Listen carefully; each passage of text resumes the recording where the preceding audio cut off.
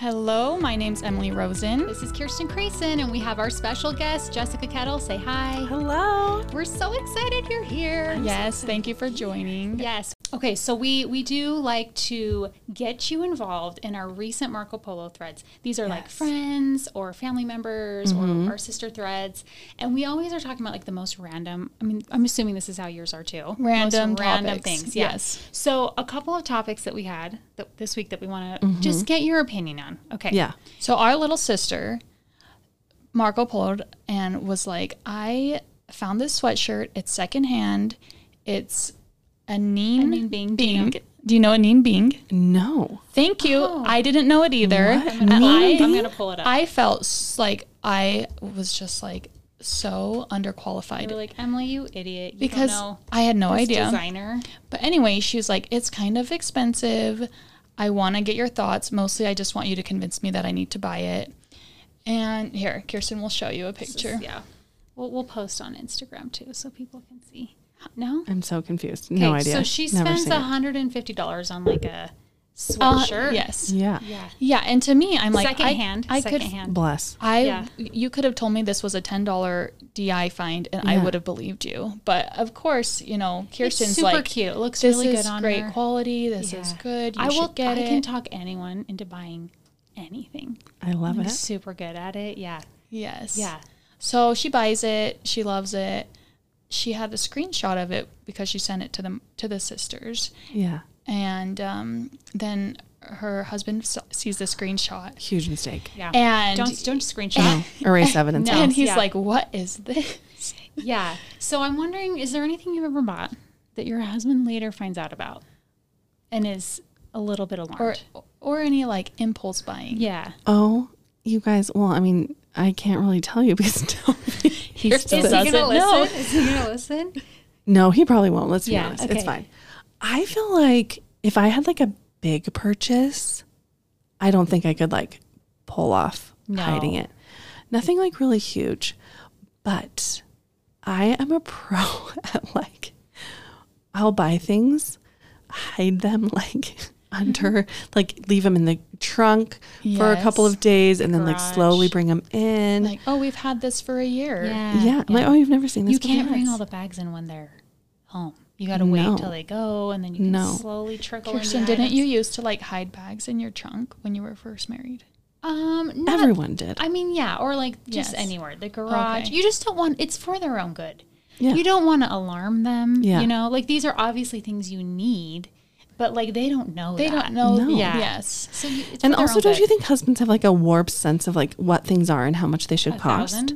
1,000,000%. Yes. Well, it's just hard. What's important to me is not going to be important to my husband necessarily. Yeah. Like pillows, for example. Oh, I mean, they could be hundreds of dollars and they should be. Yes. But also, I feel like if I bought pillows and they were $15, my husband would be like, $15 for a pillow? Like, and like think it's stupid because it's like a meal. Like you could go. Oh, it's literally nothing. And it has nothing to do with the dollar amount and everything to do with not understanding its value in your life. Yes. Like the last thing we need is more pillows. They could have been free and he'd be like, great, free like pillows. we need that. Yes. Yeah, it's a struggle. It's a struggle. It is. Or I buy like things on Marketplace. I'm such a Marketplace You're so good at That's a great way to go. I love it. I love secondhand. I cannot. I will like scroll it, but I can't really ever find anything that I'm like, this is the treasure I've always needed. You guys, I think it's like partly about the furniture and partly about the dopamine hit, if I'm being totally honest. Yeah. Like there's it's a thrill. It is a thrill. Like you find something good. Yeah. It's going to be a little bit more unique. You're not just buying it online. True. Yeah. And it's a deal. Yes. Always a deal. If it's on sale, it's so much better. Yeah. Totally. Which is why this secondhand sweatshirt was a deal. At $150. It looks so cute on her. Yes. Nicole, you rock that sweatshirt. It looks so good on you. Good job, Nicole. Yes. Okay, second thing we talked about this week. So I wanted to hire a psychic for a Halloween dinner. I am really, like, I've watched all the medium shows. Yeah. I'm a huge believer. Huge. Kirsten will believe pretty much anything somebody tells her. 1,000%. Yes. So, funny. But then as it got closer, I got worried about the spirits that would come and maybe not leave my house. Kirsten messaged some professionals and she's like, can you just tell me When you leave, do the spirits leave with you? Well, because I would go see one if they had like a medium store. Sure. Or something. I would go to them. But I don't know if I want them coming to my house. I feel like that's a valid point. Would you do that? How do you feel about psychics, mediums? I feel like it's not for me. Okay. Like, it's just not something that I feel like pulled to at all. But actually, I was listening to your guys' conversation about mermaids and about how we've only discovered 4% of the ocean. And how they're real. Yeah. They could definitely be They real. must be. I actually feel that way very much about like God. And I'm sort of like, listen, we don't know. we don't know everything. We know, like I never like 4%. to put limitations. If something else works for somebody else and they've had a positive experience and they believe in that, I'm like, good for you. That's me too. That's how I feel. Why don't you introduce our followers with a little bit about yourself? Okay. I hate introducing myself. Does everyone? Do you want me to do it? I can do it. I actually practiced your introduction a bunch of times, but Emily was like, it feels too scripted. Yeah, it was a little scripted, but just tell us what you know about her. You are a mostly brand photographer now, right? Okay, so you do lifestyle, you do interiors still. Yes, interiors. Okay. Mm-hmm. And you also speak at events. You've done a few workshops. And Yeah, little things here and there. Yeah, no big deal. Yeah. And then you also sell presets. Yes. Which tell us a little bit about presets. I don't think Emily has even heard the word. I am very ignorant when it comes to anything with photography. So what does that even mean? Yeah, for presets. the listeners. They're not very different than a filter. Like really the difference between a filter and a preset is that a preset, you can see all of the different little adjustments that have been applied. And so you can go in and change it really easily, as opposed to a filter. It's just like all or nothing, and you can maybe change the opacity. And presets are used in Lightroom and Photoshop only. Yes, So, yes. Yeah. I have heard of Lightroom. What is opacity? Never heard that. Opacity, Like how I feel like it's like how like how strong. yeah, like dense, almost like I don't know. Yeah. But like yeah. It's like the percentage of the adjustment being applied. So you could like run it at full strength. You could do it at 75%, 50%. So the presets are then preset to be what you as a photographer have a good eye for. Yeah. So basically I created, based on like settings that I had developed as a professional photographer over time, things that I was doing over and over again. I kind of fine-tuned them into like 6 or 7 of my favorite grouped settings. And I created a set for professionals and also sets for just like iPhone users. And so that's what I need. That's what I need. They're fun. I've loved having I love it. I've had your presets for years, and they're the best ones. They are my favorite ones. So let's talk a little bit about you as a photographer. I have known you as a photographer. Like, I think you started 2007. Does that sound about right? Okay. So I have known you, like as long as I've known you, you've been a photographer. Yes. So tell us a little bit about how you got started. So I went to school for journalism and never intended to really use it. I just was decent at it. I was a decent writer. So I'm like, cool, great, awesome, love it. And but I did do a photography like 10-10 class just for like my college art credit. And I really liked it. But I was a junior and I was like, there is no way I'm starting over with school. Like that was fun. That was great. Did a photojournalism class. Loved that. And then once my oldest son, Max, was born, my parents gave me my first digital camera, and I just, typical new mom, classic tale, took a zillion photos of him Every day. Yes. And wanted, at the time I was a young mom and I couldn't afford like to go hire professionals for all the different milestones. And I totally remember ignorantly thinking like, I could do that. Like I could figure that out. Why not? And so I just started doing it, and I started practicing on my friends and their kids and my nieces and nephews. And then we moved to Utah when my oldest was just a few months old. And when we moved here, I just started telling people I was a photographer. Yeah, that's amazing. You just Full owned lies. it. Yeah. Just was like, yes, I'm a photographer. Yeah. Well, you don't, correct me if I'm wrong, but most people probably don't have like a degree in photography, right? Yeah. I would say most don't. Are self-taught. Yeah. I did not know you were self-taught. Yeah. It's amazing. Yeah. I mean, I like technically learned like some basics from black and white film in school and stuff like that, but only so much of that translates to digital. So, and then I found you, Emily, back in 2007, there were these things called blogs, and they pretty much don't exist anymore. You wouldn't know. I'm not that young. We're 9 years apart. So like, but I remember your blog. You had a blog. But you didn't like read it every day.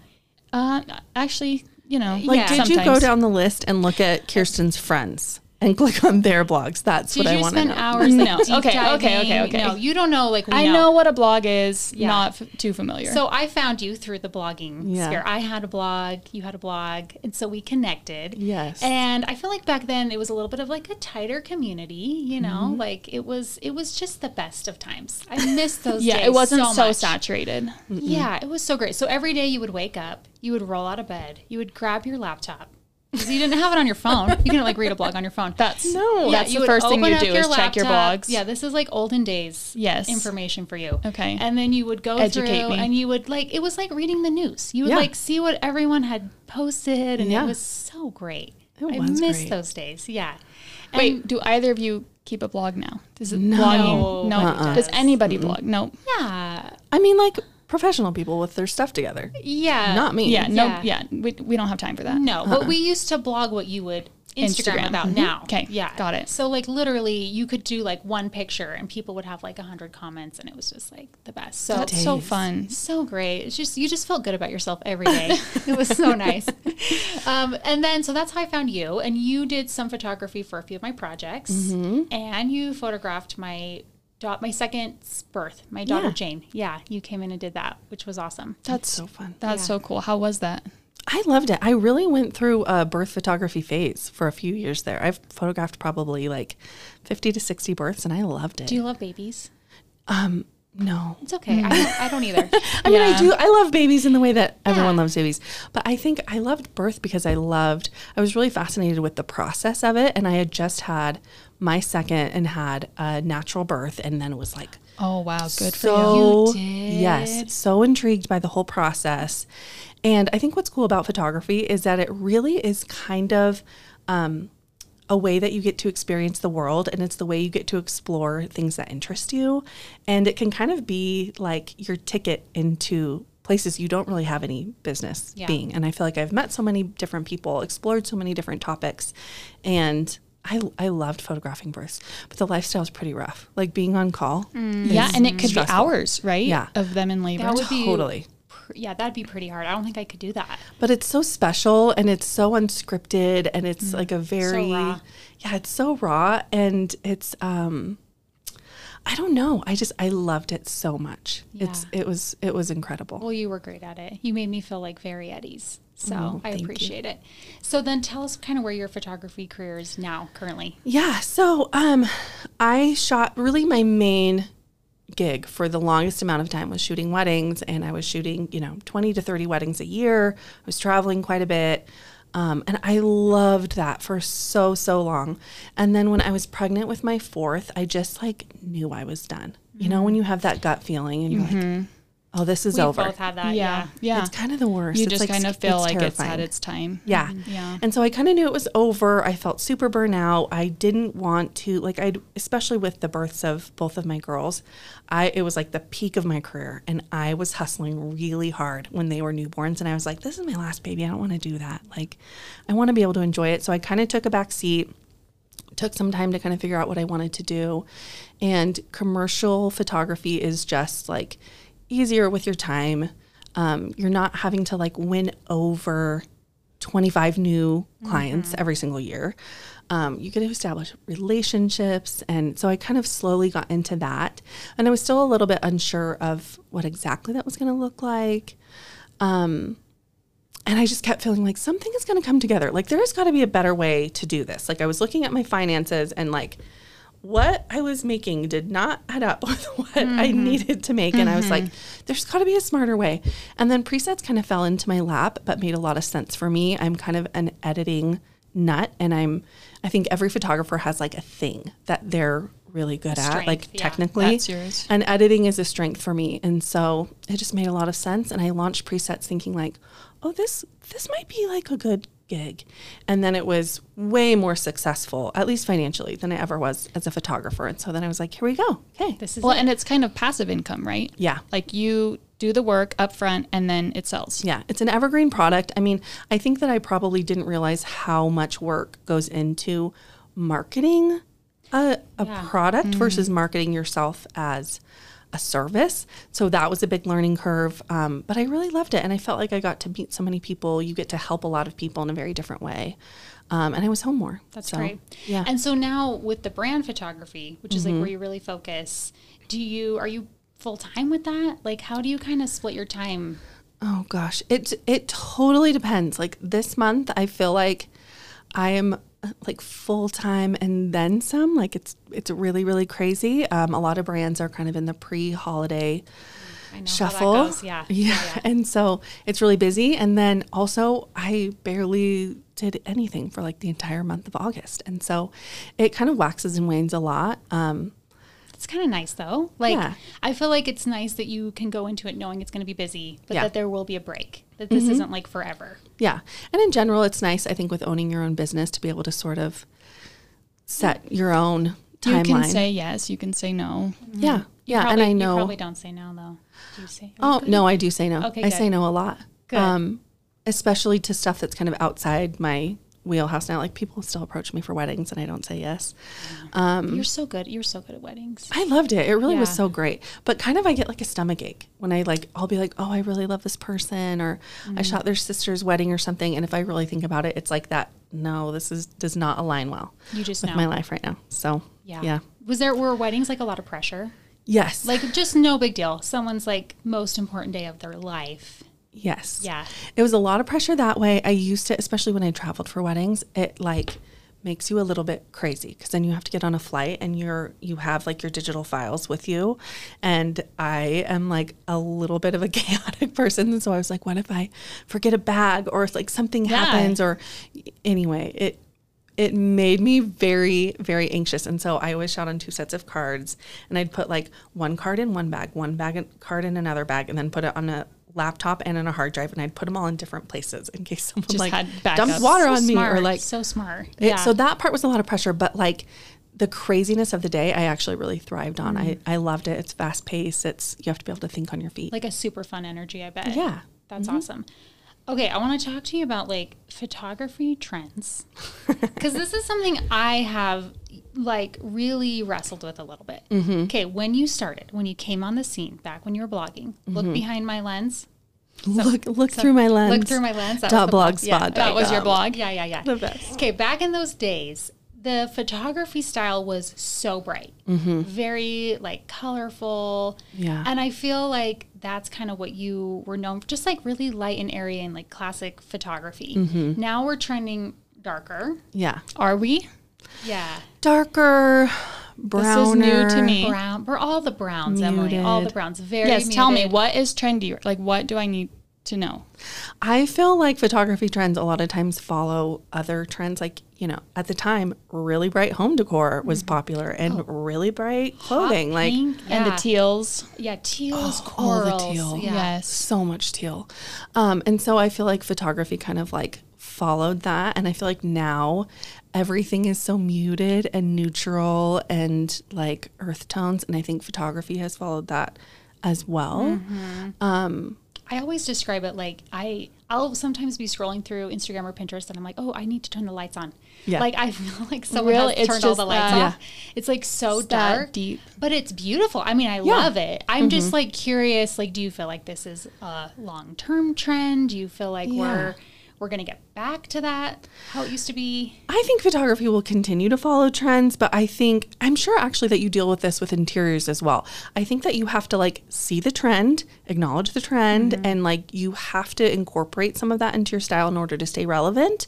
But I think it's so important to always be incorporating like classic elements. Like I always kind of like, if I was to describe my brand, I used to always say like fresh, modern, classic. And I think you have to kind of stay rooted in some like traditional classic elements so that your body of work doesn't expire, you know, Makes like, sense, yeah. Well, you'll know. I mean, that's how it is with interiors. Like, Totally. you'll know when you look back and you're like, oh, that room was done in 2012. yeah, like, you're like, know I you see can that just chevron. tell. I remember The that chevron. pillow. Chevron. Oh my I goodness. remember those pillows. I remember those prints. Do we think chevron will ever come back in? Emily?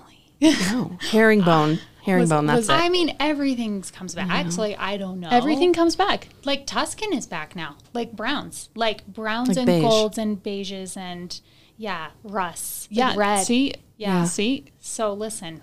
Anybody out there, if you have your chevron, hold on to it. Yeah. Guys, It's coming the girls back. at church are wearing butterfly clips in their hair. Like Nothing the 90s surprises me butterfly. now. Let me just say that. Yeah. Nothing surprises so me. Cute though. It is so. they I can was like, pull it oh my off. gosh, I So see. cute. I kind of like It's taking it. me straight back to my own 8th grade life. Yeah. Like, Yes. it's cute. great. Okay. Is there anything that you feel like you don't like about photography? Like, is there anything that you're like, this, if I could change this about photography, this is what it would be? like as a profession and also just like as an art? I think maybe sort of the downfall with digital photography and with like the digital era is that people don't print, myself included. And there is something so beautiful about like a physical, tangible print versus just like, let me show you this beautiful moment in my life. It's on my virtual. phone. Yeah. I feel like I wish that kind of came back. Do you print photos? Oh, I'm terrible. Yeah. I'm so terrible. I shoot quite a bit, like, especially like of my own children. I have so many photos and I'm like, so help me if my house catches on fire. Yeah. Knock on wood. We're in big trouble because Well, I just feel like I put everything on Instagram. Yeah. I'm like, this is all I'll have. I think in my house, if I had to guess, on the walls, we don't actually have any pictures. Not one? We have Not a wedding picture? We have some in some frames on like a nightstand, but actually on the walls, I don't think so. Shame on you. Guess what? I know. I don't either. You don't I don't either? have one family photo on our Kirsten, wall. how about you? Like, what do is you wrong have? with me? I have two, except they've been two. They've been replaced with witches and ghosts right now. So important. It's a barefoot cobbler kind of situation, you know? Yeah. I think it's kind of true. I mean, I feel like that way about my house too. Yeah. So I get it. But that's interesting. So more printing, just like the physical aspect of the picture. Okay, that makes sense. That I feel like I could be better at that. I could commit to that. Because my kids love it. Because they don't get on my phone. They can't see all my pictures. Yeah. But when they can see like it's something printed out, I feel like it makes it feel kind of special. Yeah. Well, you do your Christmas cards. Did you know that's a dying art? I do, want to get your take on this. Yeah. Do you do a Christmas card? No. Well, actually, yes and no. Okay. Yeah. So at least 6 times in my marriage, I have printed 75 to 150 Christmas cards. Stop. They're Don't tell me. beautiful. Don't tell me. I like designed them myself, the whole 9. Oh, no. And then I hand out like 10 of them. You don't People, send us. I don't mail them. And my husband's like, no. We're done. We're done spending hundreds of dollars on Christmas Is it cards. because stamps are too expensive? You No. just don't like to. It's just a lot of work. Yeah. It's a lot It's of just work. because like a pattern in my life is like a lot of energy and enthusiasm on the front end of an idea and like not great follow through. Yes. That is the issue. I can relate. Kirsten was telling me that the other day. She'll start projects. Well, I have like a hobby ADD. So I'm just like constantly like, this is fun. And then now I'm overwhelmed. Totally. Yeah, I get it. That's my life in a nutshell, I would say. But our youngest sister, last year. No. This was me. Oh, was it you? This was me. Yeah. And then our youngest sister agreed. And so I think it's kind of a generational thing. But Emily was like, I'm not going to do Christmas cards. I was just saying, I'm not going to say I'm not going to do them, but I was saying I think they are kind of a way of the past. Yeah. Like I feel like they're kind of going with the older generation. But I think like our parents, like I remember being little and my parents getting all the Christmas cards and we didn't have social media. And so people sent out Christmas cards with photos of their families and it would be your update, the one update you got since the previous Christmas. And you're like, oh, I love those guys. Look how big the kids are. And now that's we just don't need more that in now. touch. We're more connected but digitally. That's the exact same thing I said. Because I was like, my kids are not on social media. Mm-hmm. They don't see these people. So they get so excited when they get the card because it's like how we used to feel, like they don't have the month to month daily updates of these people's lives. So they love getting Christmas cards. Yeah. And I was like, please let my children see your family. Yeah. She wanted me to just send her even just a picture of my family so she could hang it on her wall. Sorry, I don't think I ever got that picture to you. It's fine. It's fine. It's great. Maybe I'll do them. I don't know. Yeah. They're expensive. Yeah. A lot of work. So yeah, it's fine. Okay. It's fine. It's kind of sad, but I get it. So what would you say like people are most ignorant about when it comes to photography? I think even like taking your own pictures, like Oh gosh. I mean, first, I actually think that people are really knowledgeable about photography anymore. Not me. Well, we're teaching you. Yeah. Yeah. I think, well, also just because Utah has a lot of really strong photographers, it's like people outside of Utah are like, oh, like Utah's like a happening place in the photography world. Yeah. So I always felt, especially like when I was shooting weddings, I was like, oh, my clients are very well educated. They're choosing me based on my specific style and how I run things, because they have options. So I actually think that Utah does well. I would say, I think that people don't understand the amount of time that goes into it before and after. And, because people just shoot on their phones. Yeah. They're like, oh, but I could do this. Yeah. Yeah. And then it's not just the camera. Like people will be like, every now and then look at the back of my screen and be like, what kind of camera do you shoot? And I just want to be like, it's me. It's not the camera. It's like your expertise. Yeah. I'm the one that you should be admiring right now. I mean, it's both, let's be honest. Yeah. But I'm like, no. It's my skills. Yeah. I get that in the interior world too. Because I think a lot of people are like, well, I could do this myself, but like, I just don't have the time, or I don't really know what I'm doing, but I could do it. And so then I think people don't understand like how much time, I mean, even just to order things and track them, Yes. like for a whole entire house. Yeah. Like it's like a full-time job. Yeah, or just to source things. Yes. Like that part, it's like, yeah, maybe you could have picked that all out, but it would have taken you like 47 hours to look at all the different flooring samples and then be like, oh yeah, I like that one. Yeah. And I can afford it. And it's you hire can someone come in to time. come do it, it costs money, you know, because time is money. So I get that with photography. That makes sense. Yeah. Do you have tips for shooting on an iPhone? Like, are there any tips you could give, for example, somebody wanting to create content for their social media? Yes, I would say learning how to edit well is really good, like, or getting into a routine or a system where you're using like the same preset or the same filters that like kind of help you give consistency. I actually think lighting, like really choosing good, clean lighting can make a huge difference. So with like, let's get more specific. Okay. Lighting. Emily needs some help. Yes. I'm not kidding. Last week, I just found out for the first time that if you have your phone like flipped, Yeah. the quality is worse. Yeah.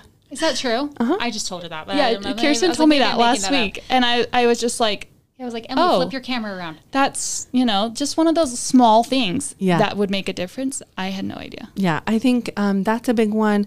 I use portrait mode a lot. I really like portrait mode. And why? I actually think it mimics the look of a digital photo more correctly. It gives you like the softer background. And then also my ideal focal length is the 2x zoom. 2 times? Oh, really? Write that down. But then do you just have to like walk so far away? Uh-huh. Oh. Interesting. It distorts your face less. Do you ever use 0.5? Only when I'm trying to be cool. I don't know. I'm always like, what are those numbers for? I just Just when I do like the reverse don't use selfie that like kids do. Yeah. But that's really it. Okay, so especially for like pictures of people. For say that pictures of again. people. The 2x zoom. 2x zoom. is the sweet spot. Portrait mode. Okay. I love it. And would you still say like natural lighting if possible? Mm-hmm. Yeah, Natural so lighting. like what time turn of off. day? If let's say I am shooting something in my house, what time of day is best? A lot of times interiors, I mean, number one, I can't say universally because every house is different. Your light's different, your windows and the heights of the windows and the size of your windows, it all can change. But if I'm planning shoots inside someone's house, I usually like to do between like 11 and 2 because usually the sun is high, it's bright, but you don't have really strong shadows coming from like the direction of the sun being lower. On the other side. Okay. I just feel so selfish. I'm just asking you all these questions about my own just for your own photography, personal but I gain. have so many windows in my house and it drives me crazy. I love the natural light, but I'm constantly like, I can't shoot here because I just have all this overexposure all the time. So should I just wait till it's darker? What do I do? But then you get shadows, right? Yeah. I mean, you do, like if I'm shooting an interior, I kind of go through and I'll plan out which rooms we're going to do at different times of day. Like if it's east facing, we'll start on the other side, west, like there's not really like a magic answer for it. Also, here's the other thing. iPhones actually have a better dynamic range, which is like the ability to like capture highlights and shadows better than a lot of DSLRs do. So Really? I don't know what a DSLR is. it's like a digital camera with like a swappable professional- lens. Okay, so Yeah. it can be done on an iPhone. Yeah. You can make some good quality pictures. Yeah. I love that. I'm going to test those things out. Yeah, you're gonna send us pictures and be like, Emily, Yeah. what Did Jessica take these? are these professional? I can't Yep. wait to see what you I'm do. going to flip my screen so it's not the wrong do way. Portrait 2 times, and then we're gonna get some good lighting. Yep. Everybody watch out. My Instagram content is going to just It's gonna be insane. gonna way be better. next level. Yes, Can't yes. wait, can't wait. And with that, I apologize for any poor quality I have given you in the past. You haven't been doing anything right. I just recently started to like try and grow my Instagram, and before that, I probably posted at the most once a month. So It's a big deal. all like a huge learning curve for me. It's hard. Do you feel like because you're not now marketing yourself as much to just like the normal everyday man, Yeah. it's mostly brands, or do you feel like your social media isn't as much of a marketing tool anymore? Like kind of like your blog used to be like Yeah. that. I feel like my social media is honestly kind of a dumpster fire. If I'm being totally honest, like I feel like I'm aware of a lot of things that I should be doing, and I just like don't care. Yeah. Like Like and because I don't they're really know how to fix that about time-consuming, myself. Or You don't why? need to. I think I'm really just like comfortable. Yeah. If I'm That's being great. honest. Yeah. And not that I should be. That's not like warranted. But I think always in business there's times that you hustle and there's times that you get to like rest on your laurels a little bit. And I feel like I'm sort of in a little bit of like an in-between place with my business. I don't necessarily want to pick up tons of new commercial clients. I really like the ones that I have, and my schedule is just busy enough. And then if I'm not busy, it's really easy for me to be like, oh, I'll do some family mini sessions. And like, it's not hard for me to fill the gaps if I want or need Yes. to. And I feel like I maybe have another shift coming. I just don't know exactly. Oh, what how that is. exciting. Oh. Stay tuned, everybody. I love a good shift. Yes. It's scary though, but it's always kind of fun. Well, it's so so good to scary. challenge yourself with new things. Yeah. And just kind of say yes to. Well, and I think like you intuitively know at some point when things in your business aren't working for you, when you're not inspired by them, especially in a creative industry, like at some point you sort of like, I don't know, the inspiration dies. And I love my clients. I love what I do, but I'm sort of at the point where I'm like, oh, what's the next thing going to be? What's the next angle? What's the next project? And those lulls are kind of scary, but I remind myself a lot. Like I was in a pretty hardcore lull right before I launched Presets, and Presets totally changed the trajectory of my career. It totally changed the opportunities I had. Like it was an amazing big shift. And so I'm trying to kind of be patient. I mean, not like lazy, but patient. Yeah, I just might kind be of fringing on lazy at this point. It's so hard to do though, because I get anxious. Like I'm Yes. like, oh no, this isn't like what I thought was supposed to be happening. Yeah. So this must mean like nothing good is coming my way. Totally. It just makes me like have all this like anxiety inside of me. But I like your perspective of just being like, I'm just going to trust that it's okay right now. Yeah. And that doesn't mean that it's going to be like this forever. Yeah. I mean, like, are you even a creative professional if you have not like seriously had the thought like, it's over. Yeah. I'm never going to work again. Yeah, and I'm you've done. had that. Yeah. Oh, every January. Yeah. In fact, I always like, I'm like, You're just like, and I'll we're have done. like an artistic, like existential crisis. And then I'm like, oh, well, Yeah. it's January. Every January. And I'm you like, just- I'm proud of nothing I've ever created. Oh my gosh. You have so it's much so to be proud of, ridiculous. though. Yeah, you do. Speaking of that, I want to kind of shift gears a little bit. But Yeah. we, all three of us, are members of the Church of Jesus Christ of Latter-day Saints. I know that is also something you talk a lot about on your Instagram. Yeah. So I'm kind of curious, like a few of the projects that you've done Yeah. that have kind of like parlayed your work into a little bit of faith-based projects. Yeah. So I started talking about faith on the internet probably in like 2019. And I remember when I started, I was like, this is a very bad idea. And my husband was like, correct. This is a very bad idea. Why did you feel that? Like what was making you feel that way? Just because like if you look at, most people are not mixing like a product or a service with like religion, politics, Yeah, hot they- topics. All the usually scary stay- things. stay Yeah. Yeah, away. like you push people away Yeah. sometimes with that. It's you want to kind of avoid that. They're like, my husband was like, if you go to the grocery store, nobody knows like what religion everybody is and who they're voting for. No like, one's talking about it. Yeah. let's like keep it chill, Yeah. And Yeah. I You're at the just, grocery store every day. yeah, he's like, let's just, at the end of the day, Instagram, like I don't even really update my website. I'm kind of lazy with a lot of that part. And well, so it doesn't look like it. Yeah. And you can be. that. Yes. You can be. Yeah. It's fine. It is what it is. Yeah. But I remember feeling like, yeah, this is probably a really terrible idea, but I felt very called to do it. And I'd been in kind of a big process of like, kind of a big faith journey, maybe a faith overhaul. I don't know. I was really trying to figure out a lot of things. And I felt really alone in that. And I'd felt, I think especially at our age, so many people are walking away from their faith. And that's actually true of all faiths, not just our faith, like churches in general, like membership is waning pretty dramatically. And I kind of was like, is there a space like where you can struggle and stay and like come out the other side? And I kind of wanted to like be open that had been my experience, and that the questions that I had ultimately made my faith stronger. And it's when I first kind of started like talking about that transparently, it was to this day like my highest story views, highest engagement of all time. And do you feel like that came mostly from members of the church, or do you feel like that came from a lot of people? Like, do you feel like non-members of the church can still really find value and relate with you being authentic to who you are? I mean, I hope so. I think I've definitely seen people in my life that used to be, watch my content more, don't. And there's people who have come to me or follow me for that. Or like I get a lot the comment like, oh, I started following you for photography, but your faith content is really like what made me love you most, or what keeps me engaged. So I get that a lot. I mean, I also not that long ago got a comment was like, I was like, is there anywhere where you only share your photography? And I was like, nope. I'm like, I'm a package deal. Yeah, it's not who I am anymore. I'm like, sorry. Go find Look Through My Lens. Yeah. And you will see all my photography still up there. Some really good photography content. Yeah. So it's love. I've loved doing it. And I think it's also been interesting that it's led to a lot of different professional opportunities that I wouldn't have had otherwise. And so it's worked out. What are some of those professional opportunities? I think the biggest one probably was shooting The Gathering Home, which is a book that I co-authored with Emily Bell Freeman and Katie Hughes.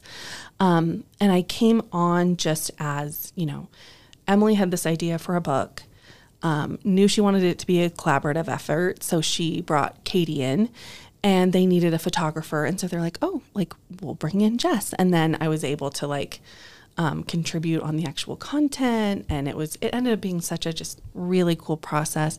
I shoot for Deseret Book a little bit. I've worked with Work in Wonder, and some of my work's been featured there. I've worked with Multiply Goodness, which is an interfaith community a little bit. And so it's just opened different doors, and I've met some really amazing people of different faiths. And well, I think what people can relate to with that, even if they're not members of the church, never were, or they left, or, all walks of life, is that you stayed true to who you are and what you believe. Mm-hmm. And you didn't let the pressures of the outside world change that.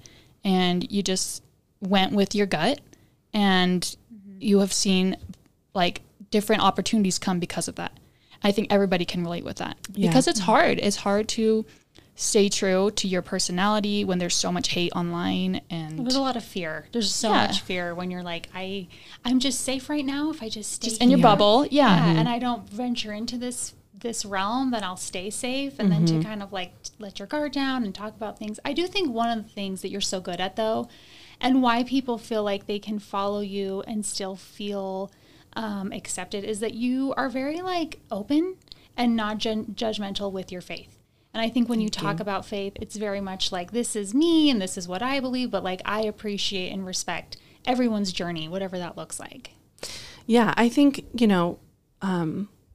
there's a concept by Richard Rohr that I really love, and it's called, who's like not someone of our faith. I think he's a Franciscan priest. Anyway, very interesting man. And he has this concept that he shared called the being on the edge of inside, which is not either, doesn't mean being like lukewarm in your faith, but it means having a deep love and respect for like the core center of your faith, and for leadership and for all of those people. And then also having a deep love for people who are on the outside, or who have maybe been hurt by that organization, or feel left out, and kind of everything in between. And I love the idea of like, how do we really love and sustain leaders of our faith and people who are all the way in? How do we love people who are trying to figure it out? And how do we love people who have left or who are totally unfamiliar? And I just think it's really important. I love that, because it can be so polarizing. Yes. And I think we live in a world that is really like all about authenticity and all about being true to yourself. And I don't expect anyone to moderate their feelings or beliefs for me, but also at a certain point I was kind of like, I'm also not going to moderate my feelings or beliefs. Like, I'll always be respectful and I'll always be open to learning someone else's, ideas and beliefs, but I'm not going to hide that part of myself anymore. And for a long time I felt like, I can't talk about that. I shouldn't talk about that. And I'm like, now if I feel like talking about it, I will. And if I don't, I won't. Like, this is me. This is what you get. Yeah. Follow, unfollow. Yeah. And it's like, it's such a crucial part of who I am. I feel like I don't always know how to separate that. And so I'm just not going to. Yeah. You don't have to. Do you feel like that's age a little bit? Because I feel that way more so too. Like, I'm just like, I'm kind of done worrying so much. Yeah. I mean, I still do, but. Sure. I think it's maybe being, I think I'm a recovering people pleaser in a lot of ways, but I think it's also realizing you're not going to please everybody. You're not going to be able to help everybody personally, professionally, in every aspect of your life. Like, you're going to be the right thing for some people and not for others. And that's okay. And I think that, that's sort of where I'm at. So you work within the church a lot with the youth, and you've talked a lot about like the challenges and the struggles that the youth are experiencing today. And I have a teenager. Emily's far from that, but you'll get there one day. You've got. You're saying I'm far from being a teenager, my kids? Are you closer to being a teenager than Bethany? I think probably no. I don't know. But so I feel like she's a teenager many days. That's true. You two kind of have a mini teenager. That's true. But I'm curious, what do you feel like the maybe parents of youth today are struggling with to understand their kids, and how can we be better at that? Oh my gosh. I mean, I think a million different ways. I think the big thing is just that recognizing that the world that our teenagers are coming of age in is so vastly different than the world that we came of age in, and the things that worked for us and the answers that were good enough for us and the resources we had were great, but they're not the same things that are going to work for teenagers now. They're just not. And I think that our teenagers are faced with so much information, so many voices. They are so more connected in beautiful ways to different parts of the world, people from all over, different walks of life. And that's such a gift.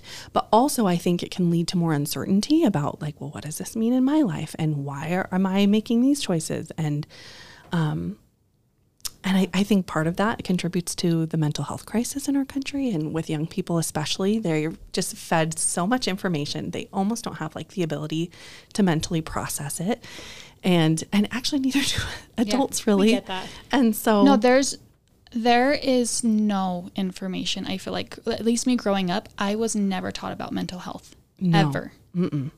And I feel like now, as I'm getting older, more people that I love, I'm seeing struggle with it. Mm-hmm. And there's, it's just kind of like a guessing game. Like, where do you go from here? And I feel like teaching the youth more about that, I feel like would be so beneficial. Totally. I think mental health is huge. I think the ability to be able to just like talk about our feelings, like, I don't know. I feel like all teenagers have huge feelings, but I'm like, do my kids talk about them more, or did we stifle that as kids? I was just talking about this with my friends, because I was like, I feel like my kids come home from school with a huge pile of feelings, and they just like stick them in front of me, and like, I'm not kidding, 3:30 I start to get like anxious, because I'm like, they're coming home, like, what's gonna all happen? The feelings are coming. Yeah. And I don't remember doing that as much. Like, I did feel like I could talk to my parents, but I just feel like I kept a lot more inside. Same. Definitely. Yeah. And I do feel like now kids are just used to just expressing what they're feeling, and then as adults, I don't really always know what to do with that information, like how to handle it. I think there's been so many times as a parent where, especially if you have a child who's really struggling, I've like come to a place where I've kind of realized like, oh, like, I actually can't carry this. Like, I don't have the capacity and the bandwidth to carry and hold all of my own feelings and all of my own thoughts and issues, and then do this for and with each of my kids. Like, it just is so much. Like, parenting is just a lot, you guys. I don't know. It's a lot. So speaking of that, you have 4 kids. Yeah. And tell me the age ranges. So my oldest is 16. Max? Yeah, Max is 16. Lucy is 13. Vivian is almost 12. And then Gus is 6. Okay, so tell me what it is like parenting those different age ranges. Oh my gosh, it's wild. I mean, last year we had 4 kids at 4 schools, like preschool, elementary, junior high, high school. And I was like, I don't know that I'm going to survive this. I don't know. I feel like I've had a lot of friends have talked about like, oh, are little kids harder or big kids harder or adult kids harder? And really, I think it's just a different challenge and a different blessing with every age group. And there's something that's like really hard and really beautiful about every one of my kids and about every one of their stages in life.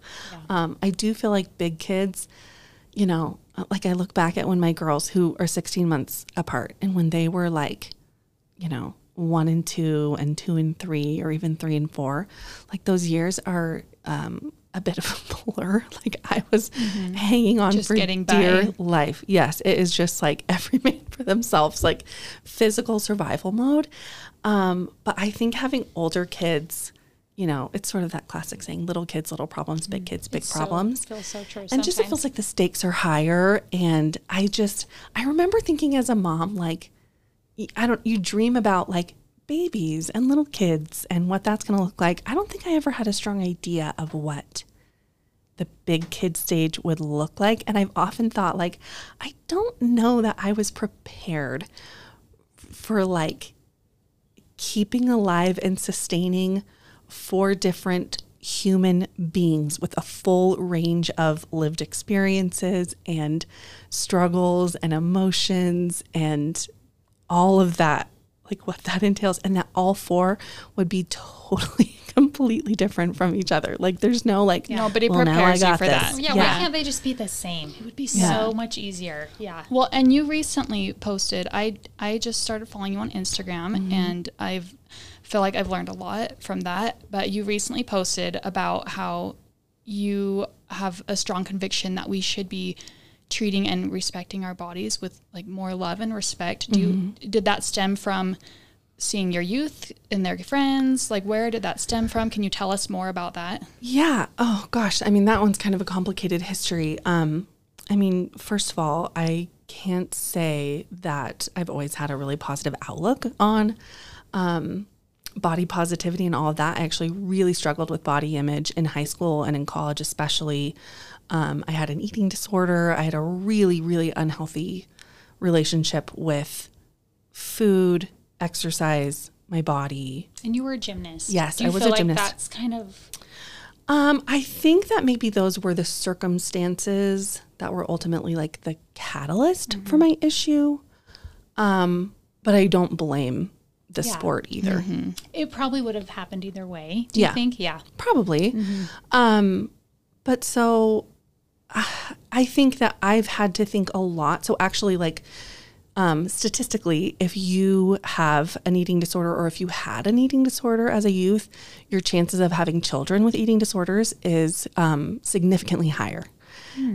That is so interesting. That's interesting. I was just going to say, I struggled with an eating disorder in high school and I don't know.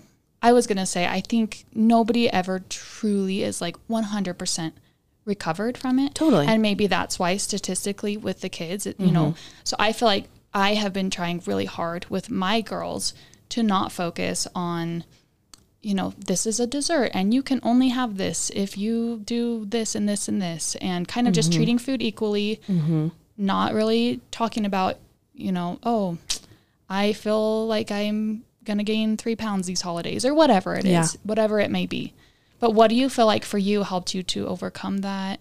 Like, and how do you parent your kids differently now with that information? Yeah, I think for me, the main thing is I just don't talk about my body. Like I don't talk about what it looks like. I talk about how it works and how it functions. And I talk to my girls about how their bodies feel and, you know, all of those things. But like, I don't really compliment my girls. Like I tell them they're beautiful, but I'm not like, oh, you have like, you look so good in that. Like, and in relationship to like their weight or their size or anything like that. I don't talk about that, and I don't talk about it about myself. I think a big thing that I wish that all moms knew is that the way that you show how you value yourself and the way that you show that you value other people is how your kids will learn that you value them. And so if you never say anything negative to your kids about their bodies, if you're constantly berating yourself, or even if I think it's sometimes things as little as like, oh, I ran into so-and-so today. Gosh, they've lost a lot of weight. Oh, they look so good. Or, oh, have you seen so-and-so? Your kids pick up on that. They see that that's your value. You see that that's how you like qualify people. And so I try to just not do it whatsoever. That's great. So you kind of do that with other people in your life as well as them. Yeah. If your like daughter came to you and was like, do I look pretty in this? You'd probably say like, yes, but what would you try and refocus on? Maybe like, but how do you feel? You know, I feel like you're kind of glowing from the inside. Yeah. So to me, I know there are different schools of thought on this parenting wise. I absolutely tell my kids that I think they're beautiful or that they look so handsome or they look so pretty in that dress, whatever. I will absolutely compliment my kids on what they look like.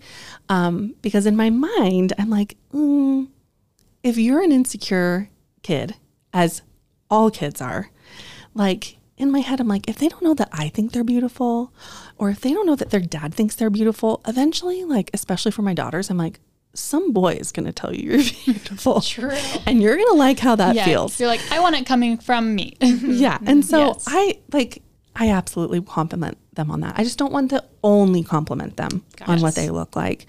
Yeah. And I've definitely had kids be like, oh, like, have asked questions like, am I fat? Am I a normal size? Like this or that. And I always tell them that, like, first of all, no, you're not. But also, if you were, that would be okay. And I just tell them that, like, everybody's different and their size is exactly what they should be, and to focus on, like, treating their bodies well and, you know, exercising and feeding it well and doing all of those things. With moderation, of course. And being strong. Because are both of your daughters gymnasts? Yes. Okay. So you would have to eat to be able, I feel like to be able to do those things, like you need the energy. You have to fuel your body. Yeah. It's Muscles. so important. Yeah. But I think with female athletes, really the biggest issue is underfueling, if anything. Yeah. So we focus a lot on, like, you know, if my kids are like, haven't had dinner and they're eating ice cream, the problem isn't the ice cream. The problem is that they need to, like, be getting the nutrients that they need. So I focus a lot more on, like, don't eat this, but make sure you're getting this in. Like, there's a trend, I think, among families of, like, paying their kids to not eat sugar or to, like, cut out certain things. Yeah, we've been there. I was going to say, I think a lot of it was generational. Yeah. I think what I was taught growing up was coming from a place of love and ignorance, like just not quite knowing how to address the situation, or maybe what health means. Like, I do think a lot of it was like, if you're skinny, you're healthy. Yeah. And now I think we know so much more than that. Yes, absolutely. Yeah. I was going to say, for me, a lot of it, I think, came from my peers growing up too. Like, I remember I was playing soccer at recess and I knocked a boy over, and he was telling a friend, like, oh, she knocked me over because she's so fat, like, she's so big. And so I think that those were kind of the pressures. And I think it's important that we are making sure our kids are not that person, you know, like they are loving and accepting whatever size, doesn't matter, you know. Yeah, that they don't see people like that. Yeah. Like that's not what they see. Yeah. So along this topic, you shared a really beautiful reel. I loved it. I watched it a bunch of times because it was so good. And I do feel like you have a lot of content that's very, like, fun and playful, but then every now and then you'll bring in something that does feel a little bit more, I don't know, meaningful. And this was one that really struck me. And your caption said, I'm just going to read it because it was so good. I always tell my girls that having fun is more important than looking good. I hope they never walk away from an experience or opportunity because they're worried about their appearance. But it's not worth saying if I'm not going to model it myself. And this reel was of you doing like a flip. What would you call that move? I was probably doing a flip off the dock into the water, something like that. Okay, in a swimsuit. So if you need permission to take your swim cover off, let your mascara run, let your thighs rub together while you run and jump in the water. Here it is, sis, because no one will remember how nice your hair looked while you sat by and watched the adventure happen without you. I just got the chills with you so, reading that. So good. But like to actually, what I liked about that is you didn't just write it, you showed it. And you showed what that looked like with your kids too. They were diving off into the water with you. So I want to know how you came to feel that way.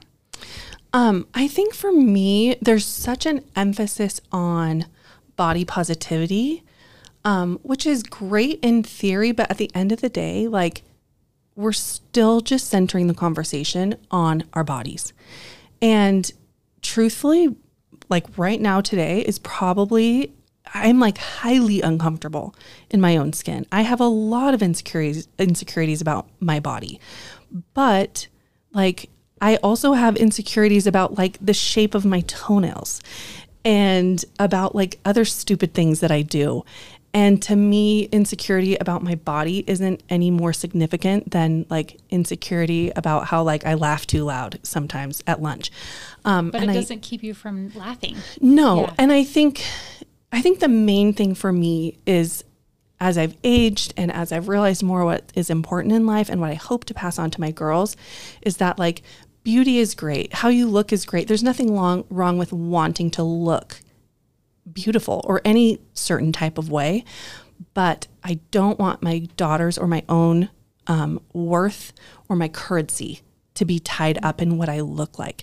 Like, you know how like when you're learning how to like discipline children, they always say like, find their currency, find the thing that they love, find the thing that like matters to them, because some kids don't care if you get grounded, some kids, whatever. Or like, as you grew up, you kind of realize like, oh, like I'm the funny one. I'm the smart one.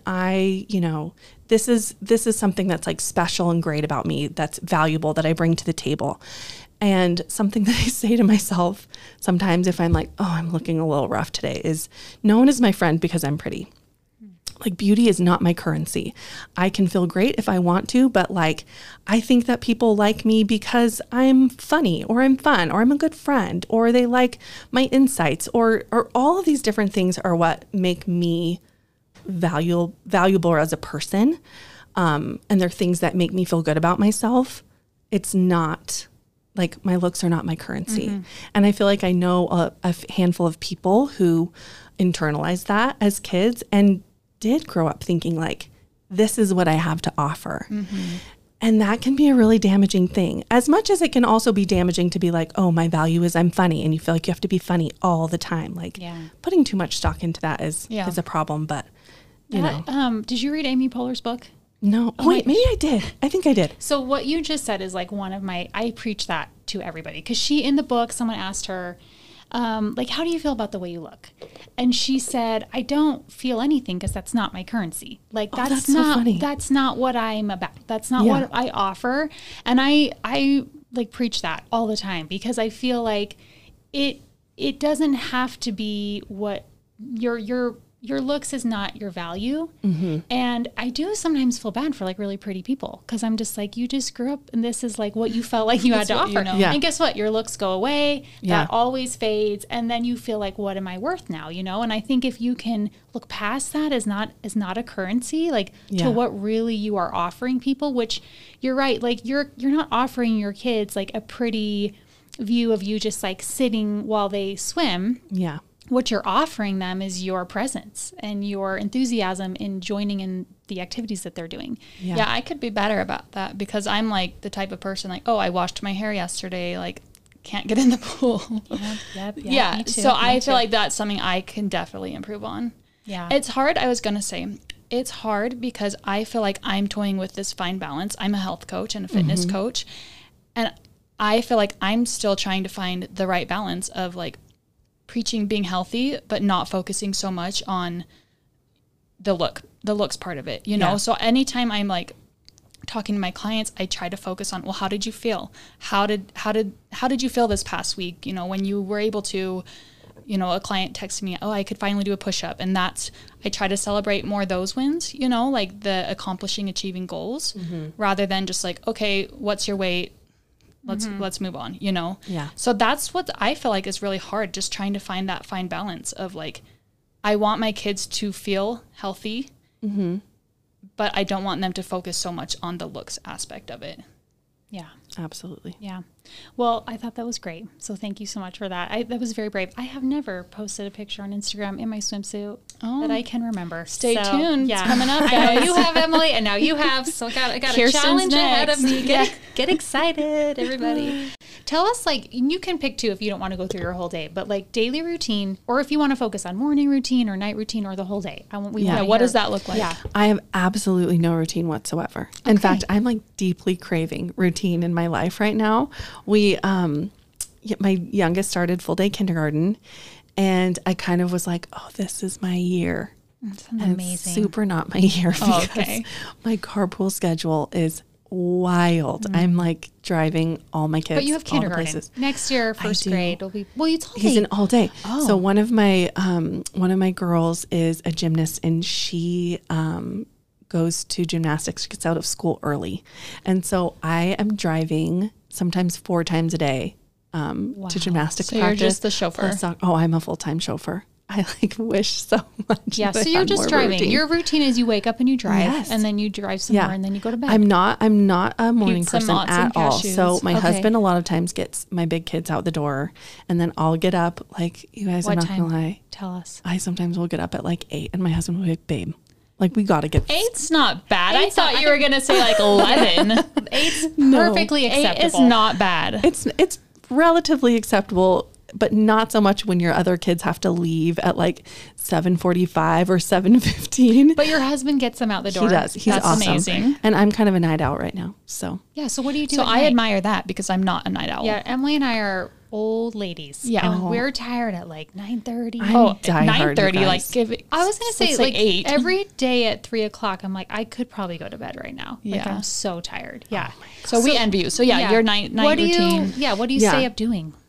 I stay up doing whatever the heck I want. Like, I feel like my days are so crazy and are so monopolized by like my work schedule, my kids' schedule, the carpool schedule, all the different things. I am such an extrovert, like to my absolute core, but I really crave time to just like be by myself, scroll, read, recharge, like do whatever and just not have to answer to anyone. Yeah. No one's saying mom. Yeah. No, when you're scrolling, like, what's your Instagram feed full of? Yes. What are you seeing? Mine is Jessica Kettle's Instagram feed. Dog videos, pretty much. Mine's all so many. Mine's all kid videos. Yeah. What mine's like a mix of gymnastics and Jesus, to be honest. Gymnastics so wholesome. and Jesus. There should be an Instagram account. You should start Gymnastics and then and interiors, Jesus. like good. Yeah. Gymnastics and Jesus, and then like some good interior stuff. Yeah. And also, I've kind of gotten on the TikTok train. Have you? Hardcore. So hard to get on that train, by the way. I don't have the app yet, but I know I'm missing a world of goodness. I tried. I stepped my toe in the water, and it was so overwhelming. When I heard that you have to post like 3 times a day. Well, you're doing content. She's just casually I viewing. just consume. So you just consume. Yeah. It's it really is like cocaine for your brain, I'm pretty sure. So like maybe don't do it, or at least don't get into the habit. But I will go on record saying that TikTok is the best search engine available to us right now. Okay. Like, it is like a mix of like Pinterest and YouTube all at once. The search engine, like, you know, you can search something on Instagram and it just like, you maybe find something, you maybe don't. Yeah, maybe some weird stuff. Search, I don't know how they do it. They're reading so your many mind. things. Yes, they literally are. Like, if I'm trying to figure out how to do something, or my girls got really into nails this Christmas. The amount of things that we learned about doing nails on TikTok, unreal. And it comes at you at like a really fast pace. Like, there's no welcome to my channel. It's just like Yeah. We've Here got it 30 is. seconds and we're going to give you all the Painting information. nails right now. Yep. Get ready. Oh my gosh. Well, Maybe we need to hop on that train. yeah. Are there some dog videos on there? Oh, there's For me? so many dog think you videos. For my Find kind of some content. dog videos. Yeah. Like funny dog videos or cute dog videos or just like puppies. Like, Oh, yeah. yeah. Funny stuff. The Okay. best. Yeah. Okay, cool. Well, maybe I have a new goal. Get on there, learn more about dogs fast. You got it. Okay, we ask every guest this. What is something you could confess to being ignorant in that you would like to learn more about? This is funny coming from like a journalism major because I should be really good at this, but I'm terrible at politics and current affairs. Like so bad. But you want to know more. I do. Do I you? would love to. Well, Do you though? Do you? I go on the fence. It's a I would messy- love to know more. Like every like election cycle, I'm like, oh gosh, I really should be better at this. Yeah, like Or who do I like- vote for? Yeah. Yeah. Or sometimes, like I have one friend, shout out Aubrey, who sometimes if there's something really important going on in the world, she'd be like, hey, just so you know. This Good happened. friend. What Just a so good you're not friend. ignorant about Bennion. this. Yeah. Yeah. Especially when my kids were really little. The best is, do you remember when there was some boys who were trapped in a hole in Thailand?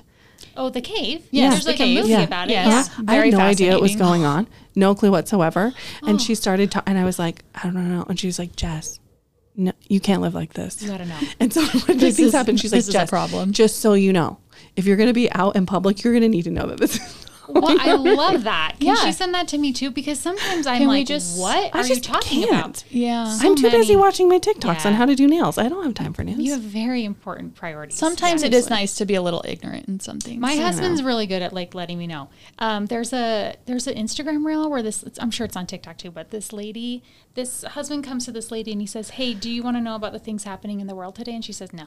Yeah. And like, sometimes I feel like I'm just like, I actually just like Yeah. don't have the mental capacity Yeah. to download all this really important, very serious information. Yeah. But it's good to know that like maybe just the things that are most important Yeah. that you could grab if you needed from a good friend. Yeah. We had a few reader questions, and we'll just do a couple. I know work-life balance, stupid, laughable. Should we even bring it up? But what do you do? What works for you? Nothing works for me and I don't believe in it. Yeah, is okay. Probably. Good answer. So there we go. There's no balance. I think the idea of balance for working moms is a lie. Mm-hmm. And I think it's something that you constantly have to be reevaluating. And I also think that balance is really, it's like more like a pendulum than like a perfect scale. Like I feel like as a parent, even if I take work out of it, there are times that like, you know, one child needs a lot of my attention. And there's times when another child needs a lot of my attention. And in fact, I feel like I look at the last 2 years and I had like 2 years ago, truthfully, like the whole year kind of revolved around this one child. And then this year, everything is kind of revolving around the other one. And I sort of think like it's more about seasons and like living a lifetime of balance rather than like, well, this week I spent exactly this much time with this kid and exactly with this kid. And I did this many hours of work and this many hours of It's impossible. homework. Yeah. It's just not Like realistic. something has to give always. And that's kind of how you approach work and family and Yeah. church and all the things. Yeah. Yeah. Yeah. That's how I always feel like you just make a choice in that moment about what gets priority. Yeah. And you like, I don't know that kids always come first. Like family doesn't always come first because sometimes I choose to do other things, you know? I think like ultimately, if you Yeah. had to choose, yes. But in the moment, certain things like Are gonna trump. tasks will trump other Yeah. tasks. Yeah. So you're just doing the best you can. Plus you're just driving anyway. So yeah, that's really, I'm just your giving my balance. attention to what Yeah. needs it the most right. in the moment and hoping that long term that Yeah. I've like addressed all of the people and things in my life that What's your need my attention. love language? Words of affirmation. Oh. Yeah. What's your second one?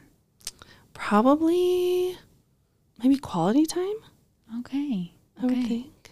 Love that. That's great. Yeah. Yeah. Those are good. But really it's just words of affirmation. Like I just want people to tell me how much they love me. Like I want my husband. Nothing wrong with to- that. I love that. I'm like stroke Is he my good at ego. it? Does he know? Jessica, we love you. We love you. Yes. Your hair's so cute today. You're the best, You're just guys. Yes. glowing. Yeah. No, I think it's not even so much like, oh, I need a million compliments, but like I like need him to like verbally affirm like that he loves you. Yeah. But I'm really good at like getting it for myself. Like if he doesn't like you'll fill your own cup. Yeah. He jokes all the time. He'll be like, oh, did we just like need a little bit of like affirmation? Like I'll make dinner. I don't love to cook, but if I make a really good dinner, I have no problem being like, did you love this dinner that I just made you? It was so good. Like, let's talk about it. Let's hear all the compliments. I want to hear you speak in like several complete sentences in a row about how delicious this was. Does your whole family know, like, this is our cue? We got to compliment Mom's cooking. Probably not. Yeah, they should know. Whatever. You never get enough validation as a mom. There's no way around it. It's fine to give it to yourself. I like that. I like that approach. That's great. Well, Jessica, thanks for joining us. Can you tell all your listeners where they can find you, find your presets, everything? You can find me on Instagram at Jess Kettle, or you can call me. That's really it. Perfect. Or you can get my presets on jessicakettle.com/presets. They're so and you can access her blog at... Not anymore. No. I tried to look it up and it is dead. So the blog spot is still alive. I was going to say, I found a blog. Yeah. Oh, I tried. I looked. Okay, I'm going to go deep dive in a little archives. deeper. Yeah. But mostly just on your website. Okay. Yeah. Well, thank you so much. This was so fun. I loved it. Yes, thank you. Okay. Thanks for our listeners. Please just make sure that you are subscribing, downloading all the fun things, and sharing.